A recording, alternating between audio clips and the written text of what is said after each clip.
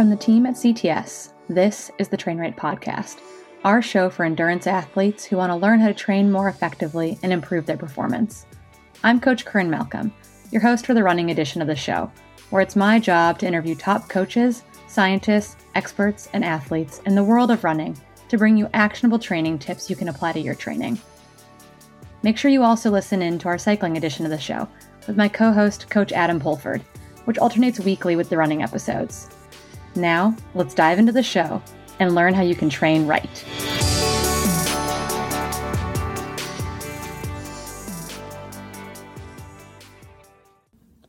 This episode is brought to you by The Feed. The Feed is the largest online marketplace for your sports nutrition offerings. They have all the brands you know and love, from ProBar and Fluid Hydration to Momentous, all under one roof.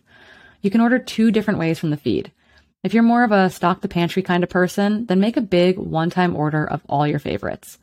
But if you want to make sure you have the freshest stuff and the ability to mix and match flavors and products, choose a subscription and get the freshest products delivered in a box straight to your door every 4 weeks. And now, The Feed is giving you a $20 credit to use on your first order of $35 or more. To claim this credit, go to trainright.com/podcast. Again, to claim this $20 credit on your first order of over $35, go to trainright.com/podcast. I'm Coach Corinne Malcolm, and I'm back one more time to take us through another scientific deep dive. You know, my Bio 101, going back to school, something a little bit exciting for everyone. So today we're going to dig into something I personally struggle with. I'm known to have very cold hands and very cold feet, and as we approach the winter months here in the Northern Hemisphere, things about cold hands and cold feet start to come to top of mind when it comes to getting out on the bike or getting out for a long run or a Nordic ski, whatever you might be doing as we approach November and December. Specifically, thinking more about cold hands and cold feet, this includes things like Raynaud's phenomenon, other cold injuries, and my personal favorite, the screaming barfies. All things that we'll get into a little bit here today. I'm going to focus a lot of my time on Raynaud's because a lot of people have what is known as Raynaud's phenomenon, or something that's kind of adjacent to Raynaud's. We can learn a lot from both of those things, specifically kind of some of the science we understand now about how Raynaud's happens and how it occurs. So what is Raynaud's in general? So Raynaud's in general is a condition named for Maurice Raynaud, who first described this vascular issue back in 1862. So it's been around in people's minds, in the medical text for quite some time, but it did take several decades, something like 70 more years, to really understand the issue, understand the etiology of the issue, kind of the medical underpinnings, understand that it was an issue with circulation specifically, and, what could we do to fix it? Why would it happen, etc. So it was described more clearly as an individual issue in which there was a problem with circulation, and it generally happened when there was an exposure to moderate cold, but sometimes it seemed to happen seemingly without reason, i.e.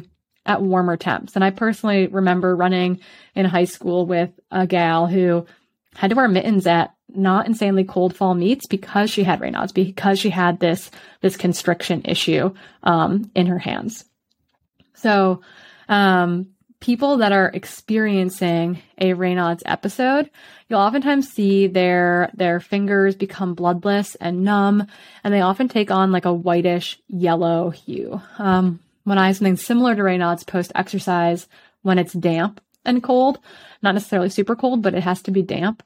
I call them my dead hands. They don't work very well, and that's because blood flow isn't occurring at that site due to vasoconstriction, which we'll kind of dive into a little bit more here in a second.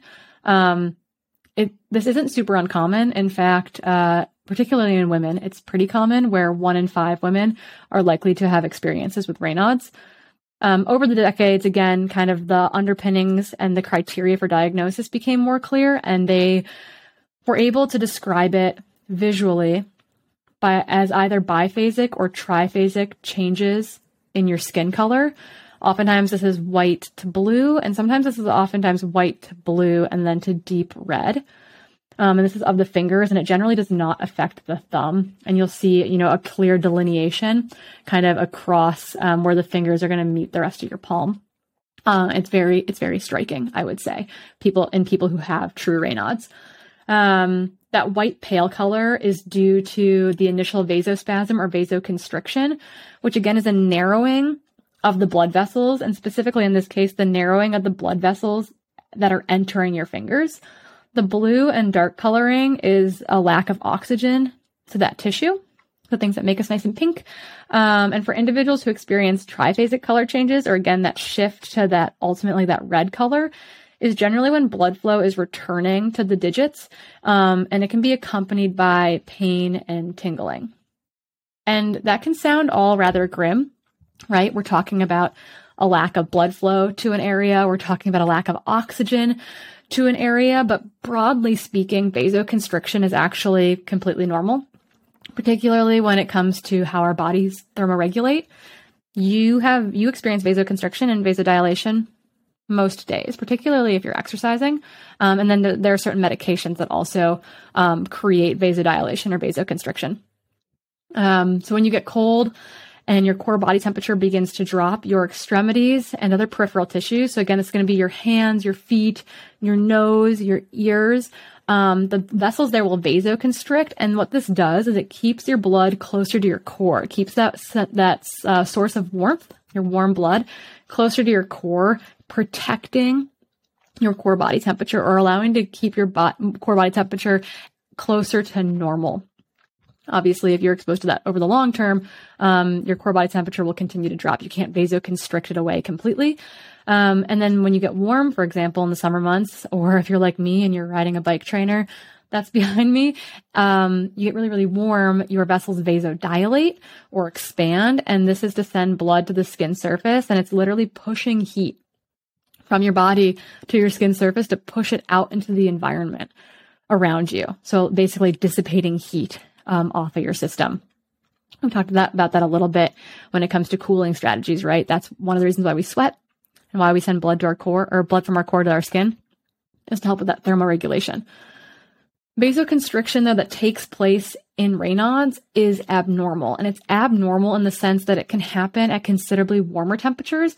And sometimes it's triggered by things that are not temperature related, i.e. stress. You can be sitting in a classroom. Maybe you're giving an oral report, or you're presenting to your team for the day, etc. Stress can also trigger like this vasoconstriction, this Raynaud's phenomenon.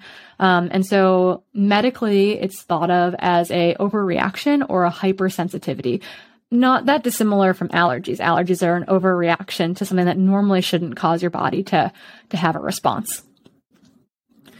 There are two main types of Raynaud's phenomenon. There's primary and secondary Raynaud's phenomenon. And primary Raynaud's phenomenon is more common, and it's actually completely benign, which is great. We love that. We love that there isn't some underlying medical condition that we have to be worried about. It's just something that happens. A secondary Raynaud's phenomenon is generally related to an underlying condition, and sometimes that underlying condition can be more serious. And if you're sitting here listening to me thinking, I think I have Raynaud's, I experienced this thing. Oh my goodness, do I have an underlying condition? Don't worry. 80 to 90% of individuals who experience Raynaud's phenomenon have primary Raynaud's. And again, that's completely benign, but this is a good place to say, I am not a physician. While married to one, I am not a physician. And if you have concerns about Raynaud's, or anything else, that is something that you should bring up with your primary care provider, and they'll help you kind of understand what might be going on there. So some of the things that might be related to secondary Raynaud's phenomenon, and again, a lot of these things are pretty mild. Things like having a previous cold injury. So that can be frostnip to frostbite. Maybe you're on estrogen replacement therapy. So both that frostbite, frostnip, and or estrogen replacement therapy alters blood flow. So that can lead to secondary Raynaud's. Additionally, if you are on an anti-migraine medication, that causes vasoconstriction. So that can lead to that can be a potential for Raynaud's. Additionally, if you are on things like beta blockers, another thing that could potentially cause secondary Raynaud's because it alters heart rate and blood pressure. So there are lots of things that it's like we know what the secondary cause is of Raynaud's, and it's likely not a big deal. Some things that are more concerning, and these would be like maybe if you've got a family history of it, because there's a hereditary component to Raynaud's. This might be why it's worth bringing it up with your provider, is that it can be a result of hypothyroidism, and it can also be a result of connective tissue disorders. And so that's why we'd be worried about it kind of having joint issues, et cetera, associated with it. So once again, 80 to 90% of individuals who experience Raynaud's phenomenon have primary Raynaud's phenomenon, and it's completely benign. So not too much panic there, but interestingly, women are 9 times more likely to struggle with Raynaud's than men. And that kind of goes back to that hereditary component, they believe. And when they look at Raynaud's being reported in populations, as little as 1% of men report experiencing Raynaud's phenomenon, whereas as much as 20% of women, again, that's that 1 in 5 number, experience Raynaud's phenomenon. So, I think that's really, really interesting. And we don't completely understand why that's happening. If you find yourself struggling with Raynaud's phenomenon, you likely already know that it's really critical to try to stay warm, even in less cold environments. My friends who struggle with this personally, they're the runners that are always going to have mittens in their running vest, as well as hand warmers. And then you can also try topical vasodilators. That could be something to talk to your physician about. There are some other medications, some oral medications that will help as vasodilators. But there are also topical vasodilators, things that are going to help open blood flow and return blood flow to your extremities, particularly your hands. But if you're like me, and I don't have traditional Raynaud's, i.e. it doesn't happen at random. It happens in very specific situations. It's me returning to my car post-run. Maybe it was damp out. I've got to get dry clothes on right away. I'm driving home and I have to alternate between having the heat blowing at my hands on the steering wheel versus the windshield because it'll fog up. But it's this kind of overcorrection of thermoregulation where I have this extreme vasoconstriction post-exercise, and you see it in my fingers turning white. So it's not Raynaud's. But one of the reasons that you might fall into a camp like this, where you do have colder extremities, is that it's possible that you previously experienced a non-freezing cold injury, so not quite frostbite. And these reactions are your body, generally trying to protect yourself, right? As I mentioned above, when your skin cools down, you naturally experience cold-induced vasoconstriction. Commonly, we see it again in the hands, feet, nose, chin, earlobes, cheeks, and lips. And this is protective because it keeps warm blood near your core. And this happens in cycles lasting 5 to 10 minutes. And this allows you to conserve heat while also trying to not cause permanent damage to your extremities, i.e. that's why it cycles back and forth, because you can't have blood loss to the extremity for forever. That's where we see this kind of extreme frostbite scenarios. But if that cooling happens really, really rapidly, ice crystals actually form in the fluid outside of your cells, and that damages those cell membranes and causes injuries that you see more commonly in mountaineers, and can range in severity. And that's going to lead more towards that frostbite category. So if you're in my boat, not frostbite, but you've had a lot of kind of non-freezing cold injuries, if you have that persistently, you have it repeated over and over again. I grew up as a figure skater, and then I was a Nordic skier, so my hands and feet were cold all the time. That repeated type of injury to your extremities can persist and lead to sensory disturbances in your hands and feet, which include numbness and tingling, and chronic pain.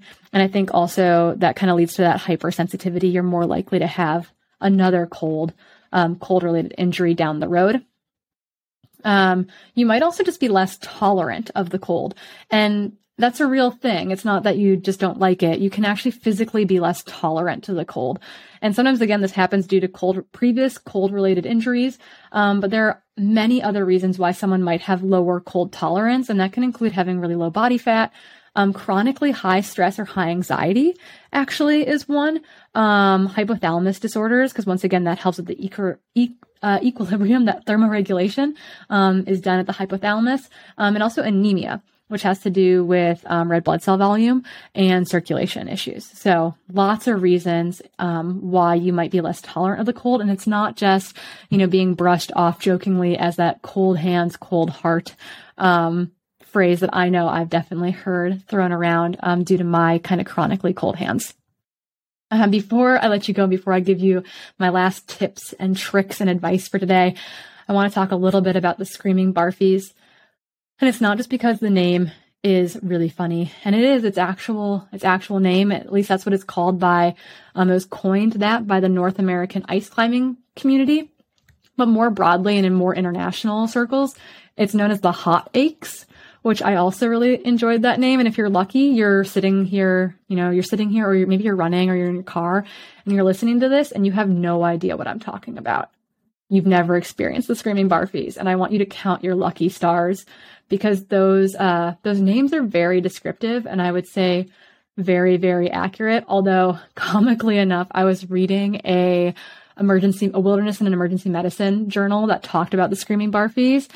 And they thought it was hilarious that is what they were called, because I hadn't actually heard reports of anyone actually vomiting due to it. And I was like, well, if you've experienced it, you know why it's called screaming barfies. It might not actually produce vomit, but it's pretty horrendous. So I got a big kick out of that. But essentially, the symptoms are generally localized in the hands or the feet. It's really common in the hands, but speaking from experience, you can definitely get it in your feet as well. And it generally happens when you've been spending time outside in cold weather, normally towards the beginning of an outdoor activity. Generally, there's a period of cooling or inactivity. That's why ice climbers experience it, right? Because you're generally belaying or you're the person climbing. And one is much more active than the other. And then they have their hands above their heart when they're striking with ice axes. So they unfortunately experience it quite frequently. So it's very common to happen early in activity, generally right after a period of cooling or inactivity. And for me, this happens almost every time I go cross-country skiing or backcountry skiing. And it's generally after I'm outside of the car, I'm getting my gear ready, but it's cold out. Had that moment of inactivity, we get going again, bam, it happens. It begins. I can't talk. I can't think. I can't speak, because if I do, I'm going to swear. But essentially, most people experience pain and throbbing and then tingling, or kind of a burning sensation, as that blood flow returns to those digits or to your toes. And this is oftentimes accompanied by, here's the barfing part, nausea, dizziness, transient loss of vision, and irritability. And I chuckled when I heard irritability, because I said, of course, you're trying to simultaneously avoid crying, yelling, vomiting, and again, if you're me, swearing at everyone around you. So irritability, not the least symptom there at all. Despite it being incredibly common in ice climbers, it's reported 81 to 96% of ice climbers surveyed have experienced it, and about 60% of them experience it every single outing. So very, very common in specific sports. And despite all of that, it's not well understood. But akin to any of that, we have broad advice about avoiding having a Raynaud's phenomenon episode, about avoiding generally cold digits and or kind of cold induced injuries, and now kind of avoiding screaming barfies. A lot of the advice boils down to kind of well-duh conclusions. And by well-duh conclusions, I mean things where it's like, yes, the practicality, right? They're practical things. There's no shortcuts, no cheats. It's very, very straightforward. It's super practical advice. And obviously a lot of it has to involve around staying warm. And so a lot of that evolves around actually dressing appropriately for the weather conditions. My grandmother will tell you there's no such thing as bad weather, only bad clothing choices. And while I don't always nail it, I think that is very, very true. And so this means maximizing loose clothing, maximizing heat insulating layers while avoiding constriction of body parts. You're going to try to utilize wicking materials like wool as opposed to cotton. The Park City Search and Rescue has a saying involving individuals who pass away during the winter. It has to do with cotton. So really wool is going to be one of your best bets. It's going to move that moisture away from your body and keep that sweat from cooling you down. The thing we want in the summer, we don't want in the winter. We want to keep kind of optimally warm. You can do things like opt for mittens over gloves, because it allows you to create more of a heat pocket by keeping those digits close together. You can utilize hand warmers, and actually if you struggle with cold feet, you can apply that hand warmer to either the top or the bottom of your outside of your sock. You don't want it directly on your skin, because it can cause burning for sure. So that'd be my advice there. And additionally, you really want to, one other thing before my last point is, people who are wearing watches, right? That's cold metal against your skin. It's not so much the compression from it that's causing a restriction or a vasoconstriction, but it's cold and it's against your skin. And then your skin is also exposed to the elements a bit more. So consider putting it outside, a base layer. I know that's not going to help with your optical heart rate. So wear a chest strap, but, that is something I would advise, keeping that watch off your skin, off your wrist, during your run, and then taking your watch off immediately post run so that you don't have that, cold material against your skin, so that you can get kind of a warm pocket of air there with a jacket. And then finally, it's really important to maintain adequate hydration and nutrition, because maintaining normal fluid and electrolyte balance is actually really, really important for thermoregulation. It's really, really hard to thermoregulate when you're dehydrated and you have low body water volume. So again, super practical things. I hope you enjoyed this. I hope you never experienced the screaming barfies, but if you did, maybe you got a kick out of this. Stay warm. Thanks for joining us this week on the Train Right podcast. We hope you enjoyed the show. Make sure to visit our website at trainright.com/podcast, where you can find social links and more for our guests. If you'd like to support the show, please subscribe to the podcast, share it with your friends, and leave us a rating on iTunes. Thanks again, and we'll see you next time.